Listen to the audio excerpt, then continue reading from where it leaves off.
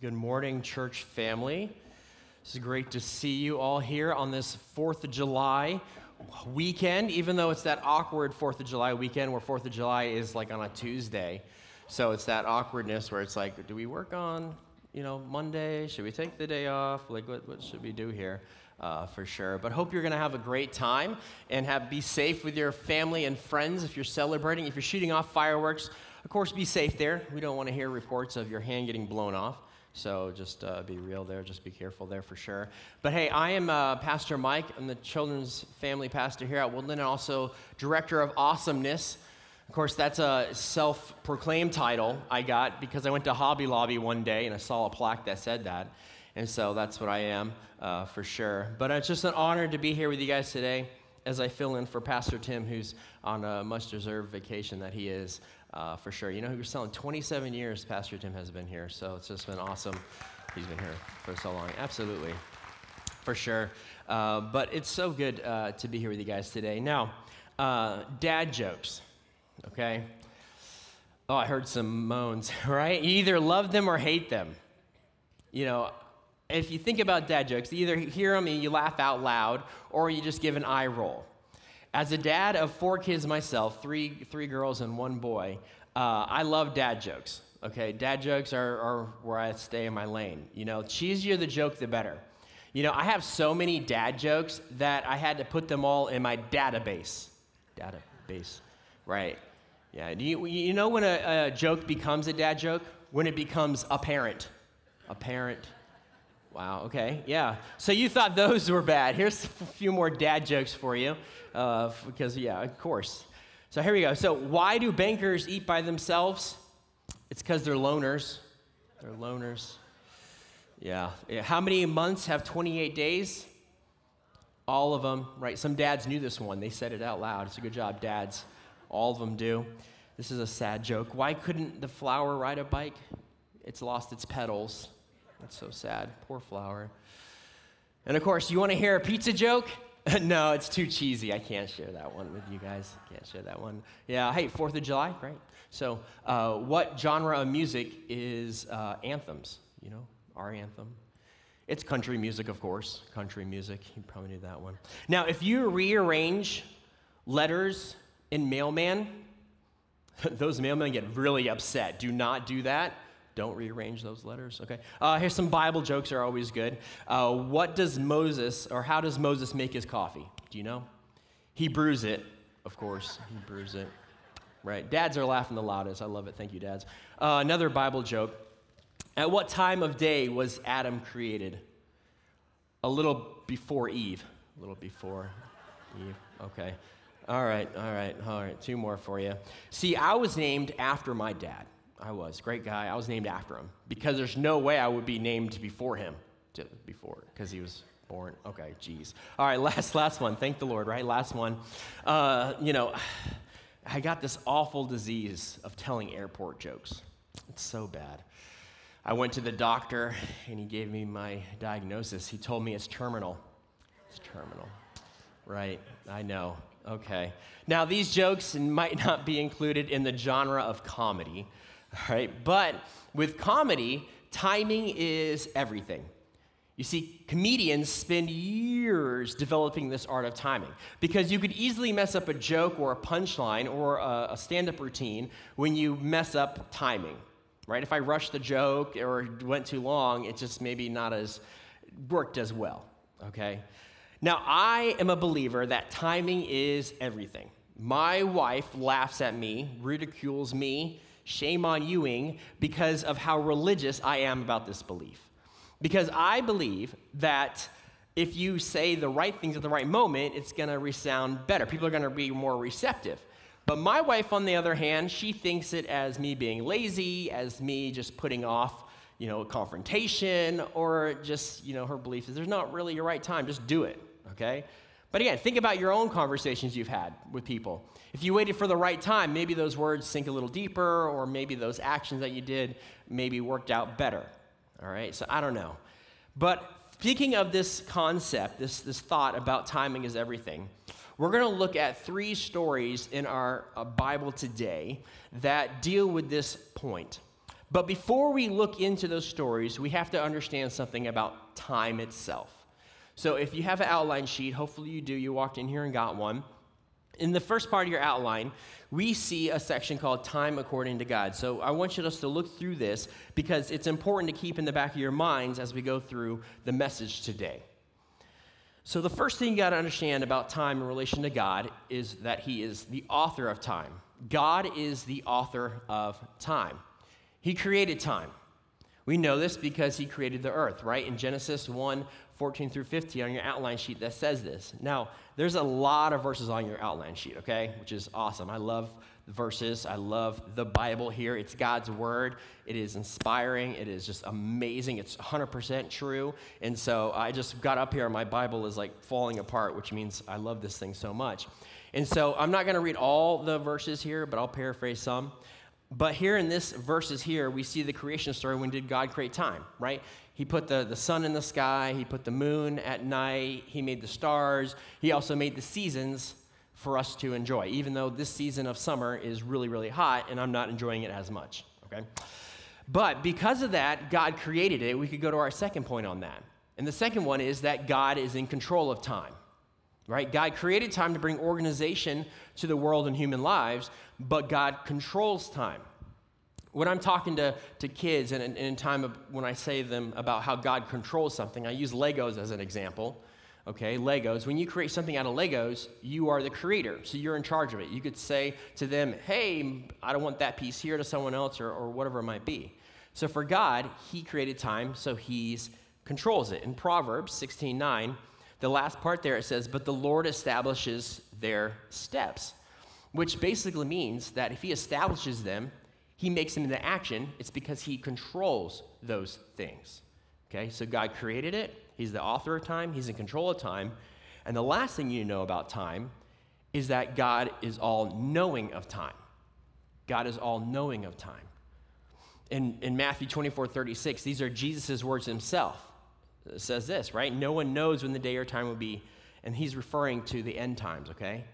It says the Son and the angels in heaven don't even know when it will be. Only the Father knows. So Jesus, God's Son, doesn't even know everything about time. Only God does. So again, because of these 3 points about time, God uses time in his own way to do his will on his time, okay? You got to understand, right? So it's not God uses Mike's way in Mike's will on Mike's time. No, God uses his time in his own way. Sometimes when we pray, we get mixed up. We say, I want my time, my will, my. But that's not the case. We're not in control, right? We didn't create time. God did. And so because of these 3 things, I believe that we could trust God no matter what. God's timing is always perfect. Ours, not so much. So we could trust God with our time. Well, we could trust God with everything in our lives. Now, our first story to illustrate about timing is everything is found in John chapter 11, verse 1 through 44. So if you have your Bible there, you could turn along and you could read along with me, okay? When we do this with the kids, we have encouraged them to bring their Bibles and open up to God's Word and read verses out loud for us. So for you guys out there, if you could, open up your Bible and do that. So John chapter 11, verse 1 through 44. So this story is the story of Lazarus. Now, Lazarus, some backstory for us. Lazarus is the brother of Martha and Mary, whom Jesus called friends. So one day, Jesus gets a message saying, Lazarus is sick. Come heal him. Come heal him right away.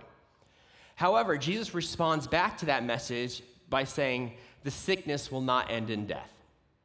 And so he stayed 2 additional days in Bethany, which is just east of the Jordan here. And the reason he stayed there for 2 additional days is because this area was experiencing great fruit. A lot of people there were accepting who God was, listening to Jesus' message, and believing who he was. So, of course, he wanted to stay there, right? There's a lot of fruit. People are growing and understanding who God is. But eventually, Jesus does go to Jerusalem. However, Lazarus is dead, and he's actually been dead for 4 days. So on his way to Jerusalem, Martha shows up. Now, Martha, she is not happy. Okay, she's actually upset with Jesus, right? You can tell this because there's in my Bible, there's an exclamation point. Okay, she's upset. So Martha goes to Jesus and she questions Jesus' motives. She's like, Jesus, why have you not been here earlier? My brother wouldn't have died. That's my fake mom yelling at your kid voice, right? Why don't you clean your room? That type of stuff.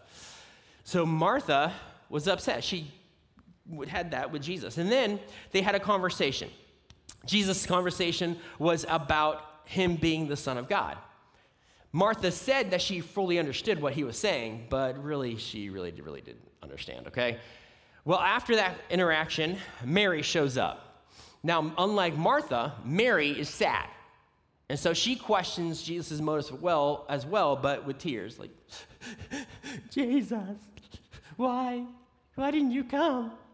If he would have been alive today. Okay.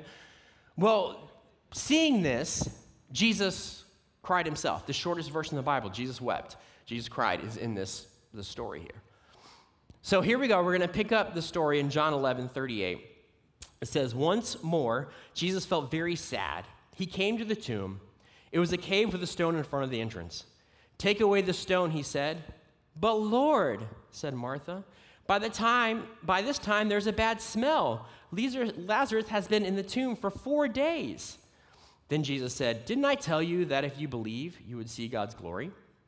So they took away the stone, and then Jesus looked up into heaven and said, Father, I thank you for hearing me. I know that you always hear me, but I said this for the benefit of the people standing here. I said this so that they would believe that you sent me. Then Jesus called in a loud voice, hey, Lazarus, come on out, brother. Okay, it doesn't really say that, but come on out. The dead man came out. His hands and feet were wrapped with strips of linen, and a cloth was around his face. Jesus said to them, take off the clothes he was buried in and let him go. So in this story, how timing is everything, let's focus in on a key passage here, okay? The passage that we want to focus on is on your outline sheet, John 11:4. So it reads here, it says this, right? When Jesus heard this, he said, this end of the sickness will not be death. No, this sickness is for the glory of God. This has happened to bring glory to the Son of God. So our first point about timing is everything. Timing is everything because it shows others God's glory. So in this story, Jesus said himself, this will not end in death because it's going to show others God's glory. Now we have to answer the question, what is God's glory? Well, here's the definition on your sheet. It says this, God's glory are adjectives that describe his character. Now this definition, is very simple. A lot of the things I'm sharing with you guys today is simple. But the words, the adjectives that describe God's character. In Exodus 34:6-7, we see these adjectives, these words that describe who God is, his character. It said he's merciful, gracious, slow to anger, abounding in steadfast love, faithfulness, keeping steadfast love, forgiving iniquities and transgressions and sin. Other examples, right? God is, has might, he's beautiful, he's goodness, he has justice, he's honoring. And the thing about God's character, you guys, is it stays the same. There's no passing of time for God because he created, he's in control of it. So God's character stays the same no matter what.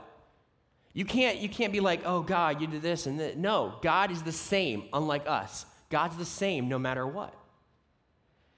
And so we read here in the story of Lazarus that Jesus uses God's glory as a way to show his might and power. See, the power here is the victory over death. Only God has the power to overcome death. So Lazarus overcame death, but through Jesus using God's power. Jesus was then using this situation as a way to show others what would happen. What's about to happen? Well, the glory of God was going to be on display by Jesus dying on the cross. Because he died on the cross because it shows an act of self-giving, which was a sacrifice. And that completes the work that God sent him to do. How do we know this? In verse 25, in the same very story, it says just that point. That's why we could take out this, that the disciples, Mary and Martha, said they believe who Jesus was. I believe everything. But they did not truly understand the power Jesus has over life and death. So Jesus uses this time in this story as a teaching tool. He taught other people who God is, his character, but he also taught them about the power that he has. Now, if Jesus acted too quickly in the story, if he just said, I'm leaving here, I'm just going to go heal him, then Lazarus, he would just been sick and not dead, and God's glory wouldn't have been shown. If he acted too slow, if he was waited too long, people probably would have forgotten, and God's glory for others wouldn't be on display. So he used time in the right way, in the right moment, again, to show others God's glory. On your outline sheet, it says this: God uses the passing of time as a way to demonstrate an attribute of his character. And we read in 2 Peter 3:8-9, "But do not forget this one thing, dear friends. With the Lord, a day is like 1,000 years, and 1,000 years are like a day. The Lord is not slow in keeping his promises, as some understand slowness. Instead, he is patient with you, not wanting anyone to perish, but everyone to come to repentance." So here, Peter is saying that one of our days could equal 1,000 days of God. Or 1,000 days for God is one day of God, vice versa here. But it doesn't matter what the days are, because it says here in Scripture that he is patient with us, one of his character traits. He keeps his promises, another character trait of God. So we could trust and depend on him no matter what, especially in the area of our time. Waiting, though. Martha, Mary, his friends, for Lazarus, they had to wait for Jesus to get there. For us, waiting's tough. I have a 2-year-old. Waiting for him is horrible. Like this morning, he woke up and every morning he demands a sandwich, which is like a waffle with Nutella in it, okay, squished over. That's what he eats. Not the healthiest, don't judge. But he wants that. And I say, hey, be patient, wait. No, I don't want to wait. He's like a 2-year-old. And sometimes we could be like a 2-year-old. We don't want to wait. We don't want to wait for the test results. We want them now. We don't want to wait for the professional opportunities. We want them now.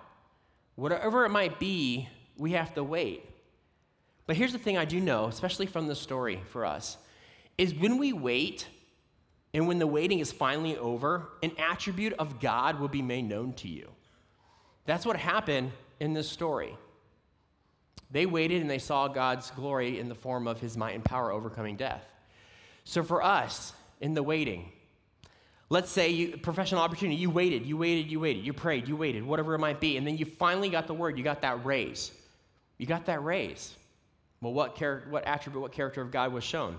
Well, it shows this, that God is Jehovah Jireh, which means the Lord will provide. He provided for you. Or what about this? What if you got cancer? Okay, it's horrible, right? Cancer's horrible. You got cancer, you went through chemo, you prayed, and you got the news you're cancer-free. Praise the Lord. So what is that? Well, God is Jehovah Rapha, which means the Lord heals, because he's our healer, not only physically, but he heals emotionally and spiritually as well, and physically as well. But sometimes you pray in the waiting, and he doesn't heal, right? Has that happened to you? And someone dies that you love. Then what then? Well, God is Jehovah Shalom, which means God, he's the Lord of peace. And so during the times of waitings, which is so difficult, God's glory will be made known to you at the end. It could be tomorrow in the waiting it's over. It could be 5 years. It could be on your deathbed. I don't know, but we have to trust in God because his character remains the same and his time is always perfect. The second story we're going to focus on is about a wee little man. I'm not going to sing it for you. In Luke 19, 1-9, we read about a man named Zacchaeus. In verse 2, we see Zacchaeus was a chief tax collector. Now, tax collectors were people who go around and take taxes from people, right? In the Roman government, they would go to your door, give me some money, but they would charge an upcharge for it because they'll send the money to the government, but then they'll keep some extra for themselves. So this process was, dishonest, and it could be abused really easily. So the Jews here hated tax collectors, not because they just lied and cheated, but they also hung out with Gentiles. And Gentiles are people who do not belong to the Jewish religion or way. So tax collectors are lumped into people who are non-desirables, misfits, outcasts, sinners, all that. In verse 3, we read that Zacchaeus wanted to see who Jesus was. Because I imagine as he went around collecting these taxes, he heard about stories about Jesus. And then he found out Jesus is coming to my town. I want to know more about Jesus. So he decided, I'm going to experience him for myself. But the problem was his size. So we're going to pick up the story in Luke 19, verse 3. It says, Zacchaeus wanted to see who Jesus was, but he was a short man. He could not see Jesus because of the crowd. So he ran ahead and climbed a sycamore fig tree. He wanted to see Jesus who was coming that way. Jesus reached the spot where Zacchaeus was. He looked up and said, Zacchaeus, come down at once. I must stay at your house today. So Zacchaeus came down at once and welcomed him gladly. Now all the people saw this. They began to whisper among themselves. They said, Jesus has gone to be guest of sinners. But Zacchaeus stood up. He said, look, Lord, here and now, I'm going to give half of what I owe to those who are poor, and if I cheated anybody out of anything, I'll pay it back. I will pay back 4 times the amount I took. And in verse 9, Jesus said to Zacchaeus, today salvation has come to your house. You are a member of Abraham's family line. The Son of Man came to look for the lost and to save them. So in this story, let's focus on that one passage that talks about how timing is everything. It's on your outline sheet as well. Luke 19, 5 through 6. When Jesus reached the spot, he looked up and saw him. Zacchaeus, come down immediately. I must stay at your house today. So he came down at once and welcomed him gladly. So how does this relate? Well, timing is everything because it shows others God's grace. Timing is everything because it shows others God's grace. Let's answer the definition of what is grace. Really simply, it's this. God's grace is the undeserved gift of forgiveness of sins through faith. It's the undeserved gift of forgiveness of sins through faith. Ephesians 2:8 says that. For it is by grace you have been saved through faith, and this is not for yourself, it's a gift of God. So it's the act of forgiveness with no strings attached. When we forgive or try to forgive, some often the human tendency is to forgive but with strings attached. For God, there's nothing. You're forgiven. It's grace. And it's nothing that we could do. It's a gift from him. Who likes free gifts? I know I do. It's a gift freely given to us. So in the story of Zacchaeus, Jesus extends this grace to Zacchaeus through the use of his time.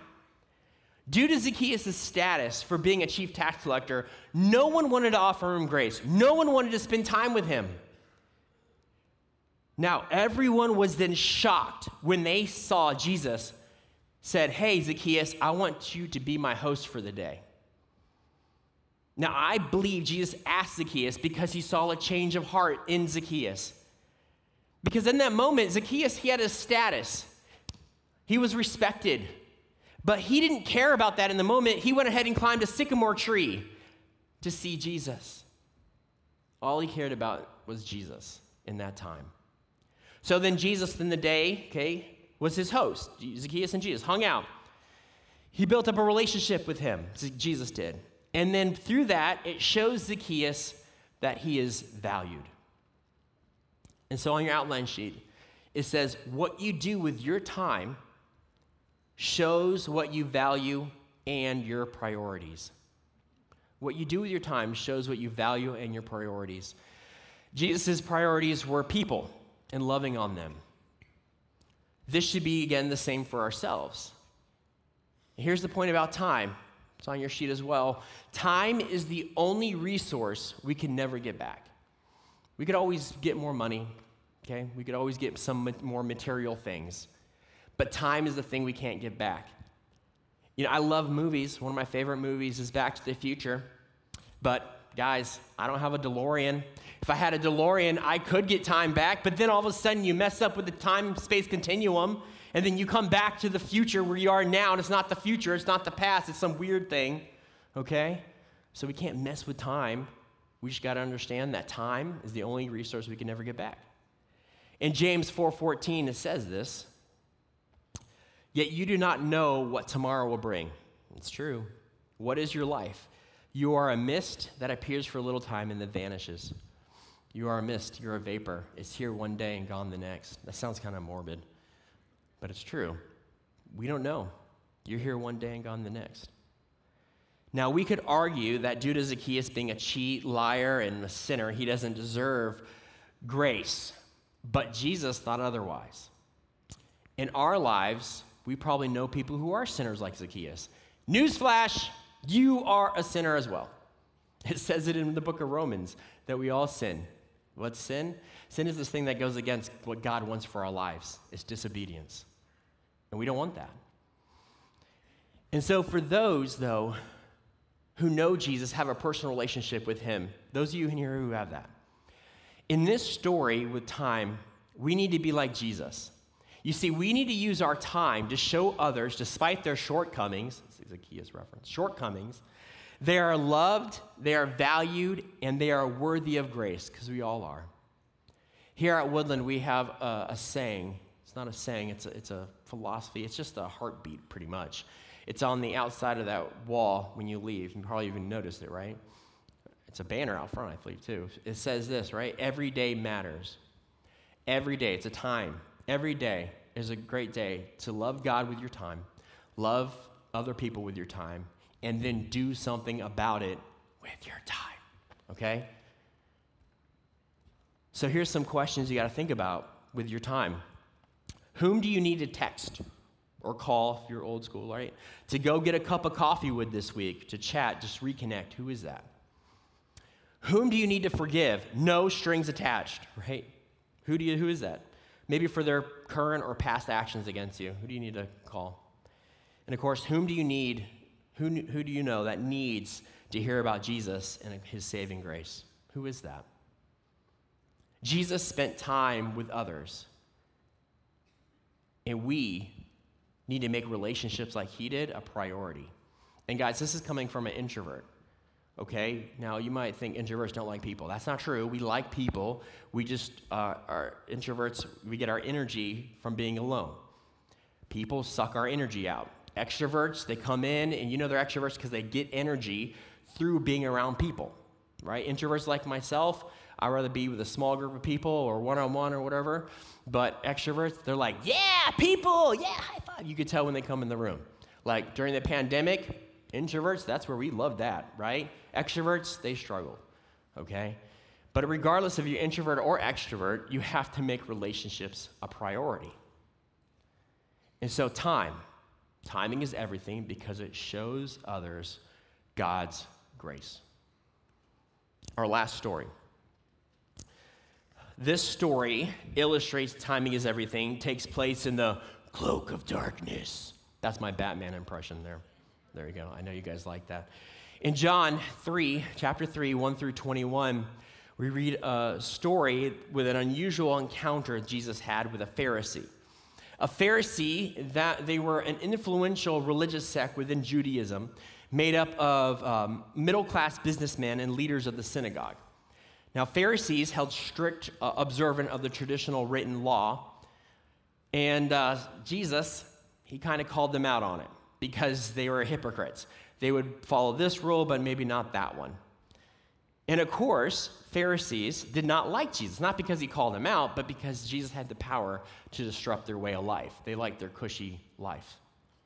So one day, a Pharisee who was a Jewish ruler, okay, he was like a Pharisee above the Pharisees, was very curious about this thing, who Jesus was and what he did and what he said. So much like Zacchaeus in the previous story, Nicodemus here just had to talk to Jesus himself. But he did it at night because he had fear, the fear of other people seeing him. So he approached Jesus during the dark of night, and that's where we read this story. So if you have a Bible, you can read along in John chapter 3, verse 2. It says this. He came to Jesus at night and said, "Rabbi, we know you are a teacher who has come from God. We know that God is with you. If he weren't, you couldn't do the miraculous signs you are doing." Jesus replied, What I'm about to tell you is true. No one can see God's kingdom without being born again. How can I be born again when I'm old? I can't go back inside my mother. I can't be born a second time. True statement. Okay. Jesus answered, what I'm about to tell you is true. No one can enter God's kingdom without being born through water and the Holy Spirit. People give birth to people, but the Spirit will give birth to spirit. You should not be surprised when I say you must all be born again. In verse 9, how can this be? Nicodemus asked. You are Israel's teacher. Don't you understand these things? In verse 13, no one has ever gone into heaven except the one who came from heaven. He is the Son of Man. Moses lifted up the snake in the desert, and the Son of Man must be lifted up also. Then everyone who believes in him can live with God forever. And in verse 16, God loved the world so much that he gave his one and only Son. Anyone who believes in him will not die, but have everlasting life, eternal life. God did not send his Son into the world to judge the world. He sent his Son to save the world through him. Anyone who believes in him is not judged, but anyone who does not believe is judged already. He has not believed in the name of God's one and only Son. So in this story again, how is timing is everything. Let's focus on John 3, chapter 16 through 17. And again, kids, they have this verse memorized. If you're anything, growing up in church or anything like that, you probably have this verse memorized. But probably just the 16 part, not the 17. But it says it on your outline sheet. For God so loved the world that he gave his one and only Son, that whoever believes in him shall not perish but have eternal life. For God did not send his Son into the world to condemn the world, but to save the world through him. So timing is everything in the story because it shows others God's plan. It shows others God's plan. The question, what is God's plan? God's plan is the gospel message. The good news. Some of us in here know what it is, right? Some might not. Well, this is what it is. The gospel message is the who, the what, the how, the why of Jesus' life. Jesus is the gospel message and what he did. Now, Jesus summarizes this to Nicodemus. We know this in the verses that we just read, and it's on your outline sheet, and you can fill it in as I read this. So the message Jesus is saying is this: I am God's Son. God sent me to this world out of the love he has for you. I will be lifted up on a cross to die for those to be healed of their sins. Again, going back to the text, that's a reference to the whole Moses lifting up the staff of the snake, because that was a healing. You can read that in the book of Exodus. But will come back alive.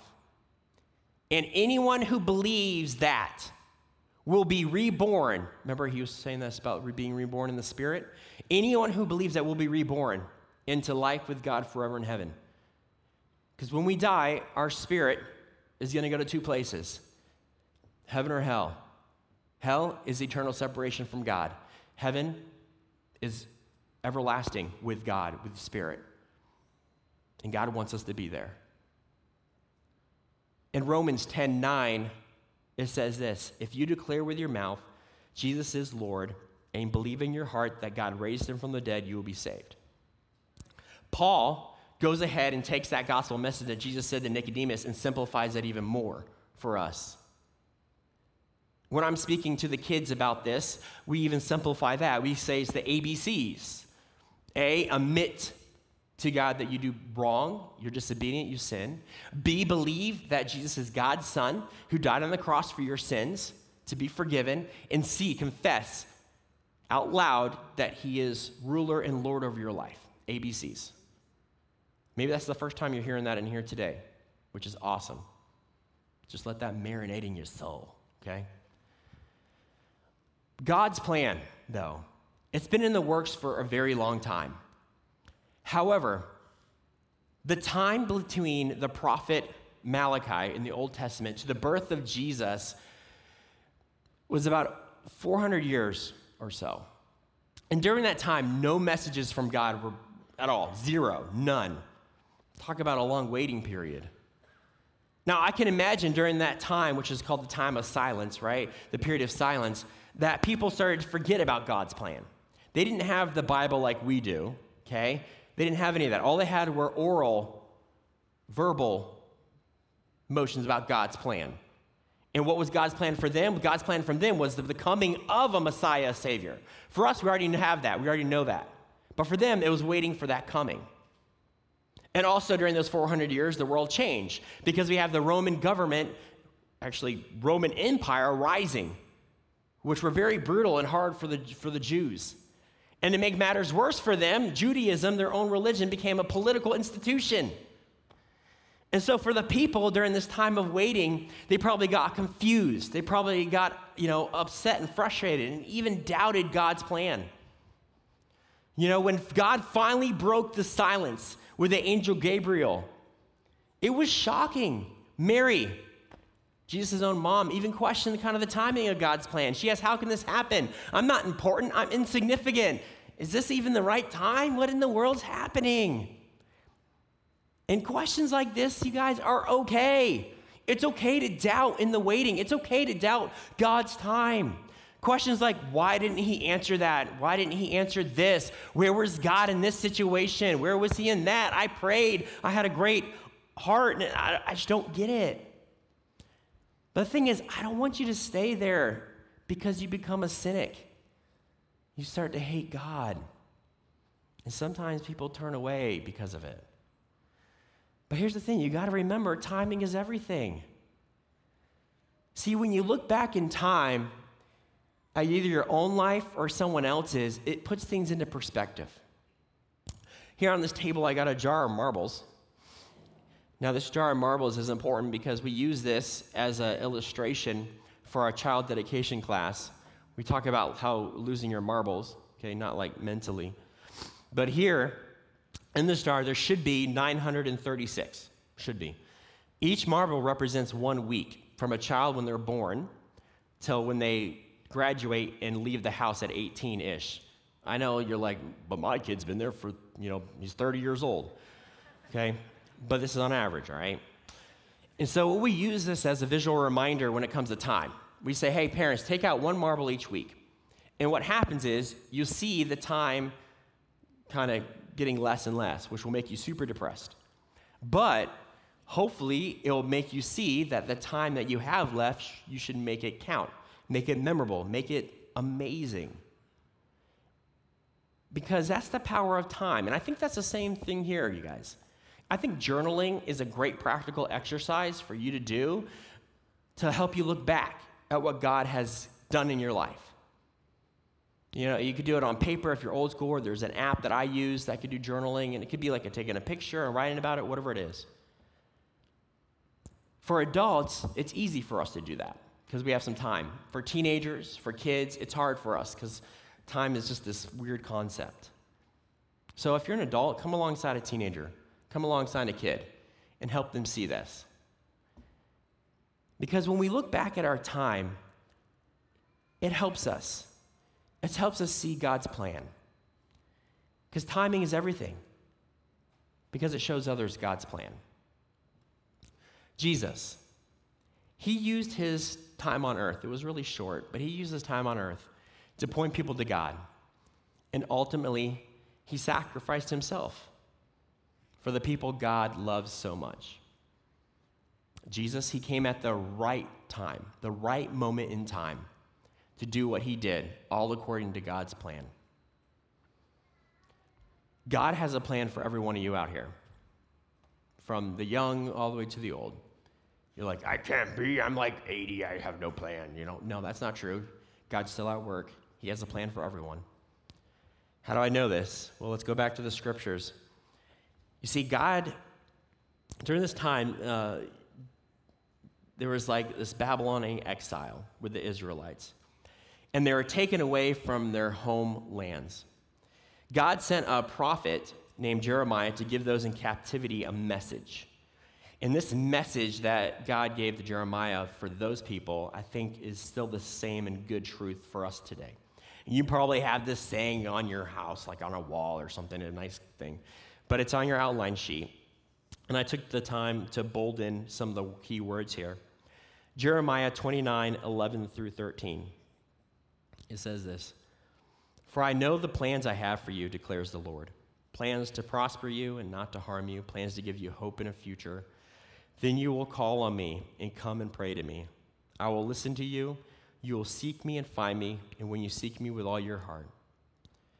I think a lot of us make a mistake by focusing on this verse with the whole plans to prosper you and not to harm you. Yay! Okay, that's not, don't stay there, okay? Because there are going to be times that are going to be tough. There are going to be times that are going to be bad. But, again, God's a God that keeps his promises. He will not cause you any pain in his terms. But I do want you to focus on the hope and future part, right? Because it says God's plan is for us to have a hope and future. And that hope and future we have is in Jesus. During the Babylon exile, they didn't have Jesus. They didn't have that yet. We do. So all our hope and our future is in Jesus. And again, we are going to experience and have moments that are tough, that are hard, that are painful. And in those moments, in these verses, God wants us to go to him and call on him. Pray to him. That's what we do. Pray to him. Seek him. And then it does say, again, promises that God will find you. But here's the kicker and the horrible part for you. He'll find you in his own time and not in your time. It's such a drag, but it's true. Because here's the thing again about God that I love. His time, it's always right. His time is always perfect. His time is always beautiful. And there's a last verse I'll share with you guys and read. It's from Ecclesiastes, and there's on your outline sheet as well. Ecclesiastes, written by one of the wisest men. Here it says in Ecclesiastes 3, verse 1, there's a time for everything. There's a time for everything that is done on earth. There's a time to be born, and there's a time to die. There's a time to plant, and there's a time to pull up what is planted. There's a time to kill, and there's a time to heal. There's a time to tear down, and there's a time to build up. There's a time to cry, and there's a time to laugh. There's a time to be sad, and a time to dance. There's a time to scatter stones, there's a time to gather them. There's a time to hug, and there's a time not to hug. There's a time to search, and there's a time to stop searching. There's a time to keep, and there's a time to throw away. There's a time to tear, and there's a time to mend. There's a time to be silent, and there's a time to speak. There's a time to love, and there's a time to hate. There's a time for war, and there's a time for peace. What does the worker get from his hard work? I've seen the heavy load God has put on men. In verse 11, he has made everything beautiful in its time. Now, you might be going through a season right now that it doesn't seem very beautiful, where it does seem tough, and you feel like God has abandoned you, where you might be like, you're just in pain all the time, maybe not physically, maybe emotionally or spiritually or something like that. But just remember, the season you're in, it's beautiful. How do I know this? Because the story of Lazarus, an attribute, a characteristic is of God's going to be made known to you during that time of waiting. You could trust him no matter what, because he's perfect. His character never changes. Or maybe you're like, how can I be going through this right now? Is this part of God's plan for me? Well, yeah, that stinks, right? But why do I say that? Because his plan for you is Jesus. Maybe he's letting you go through these things to help you to see who Jesus is. Maybe he's going through these things to help you rely on God more and strengthen your faith. James talks about that, how you're going through trials to strengthen your faith and help you grow. You see, we all have the same amount of time, the same 24 hours in a day. You could use that time to play video games, be on social media and scroll Instagram or TikTok or whatever, or works 80 hours a week, which is crazy, or maybe take naps all day, which sounds awesome. I don't know what you use your time for, but I do know that you should use your time to show others God's glory, show others God's grace, and show others God's plan. Every day, it's a great day to love God, love others, and do something about it.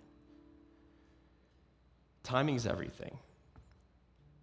Last thing to remember, if you walk out of here like, Pastor Mike spoke a lot about blah, blah, blah. So one thing to take away. God's timing is always perfect. You might not think so, but it is. His timing is always perfect. He loves you. He wants a relationship with you. He values you. And I hope that if you're new, this is something new for the first time, that you'll catch that in your soul, in your heart. If this is old news for you, I pray that it reignites your soul, that he loves you and wants a relationship with you. We're going to pray here, and if that's you, if you have some questions about the message today, about God, his character, or maybe you just want to pray about the time, you could come up here to the front and pray. Or if you don't feel comfortable with that, you can go in the back where it says the journey begins, and you could talk to someone, pray back there. But we just want to take a moment to pray and think about your time. Who do you need to talk to? What do you need to change? What are your values? What are your priorities? So let's do that right now. So let's have a moment where we're going to pray. If you want to come up, and you could do that here. So let's just take a moment.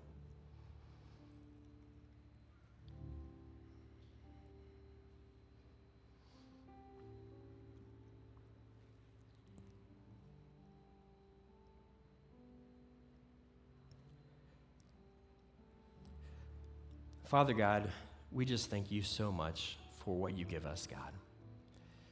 God, we thank you for creating time, God, and what that means for our lives. God, you are a perfect God. You never change, and we thank you for that. God, we thank you that you love us unconditionally, no strings attached. You forgive us of all the wrongs that we do, and there's a lot of them, God. I pray right now, God, that anyone out here that needs to know who you are, or maybe rededicate themselves to you, they'll just do that today. If it's the silent right now, or if it's with someone else, God, please help them see that. God, for those, I pray that they could go out here today and just maybe show people these 3 things about time. God, we thank you for the time that we have with you today, this morning. We thank you for this church where we could gather in your name. And of course, we thank you for our country, that we could do this freely, God. We thank you so much that we could be here. Of course, we think of the sacrifices that our people in our armed forces did so we could be here today as we celebrate you, we talk about you, and of course, as we celebrate our country on Tuesday, God. God, I pray that these people will use their time wisely. God, we just love you. We thank you for your son, Jesus, who died on the cross for our sins. It's in your name we pray all these things. Amen. All right, church. Well, thank you guys so much for being here. Again, if you want to talk to anybody, we have our counseling center over there. And, of course, anyone up here if you want to pray as well. But we appreciate you so much. Have a blessed week. And, again, have a safe 4th of July. Celebrate with your family and friends. And you're dismissed. We'll see you later.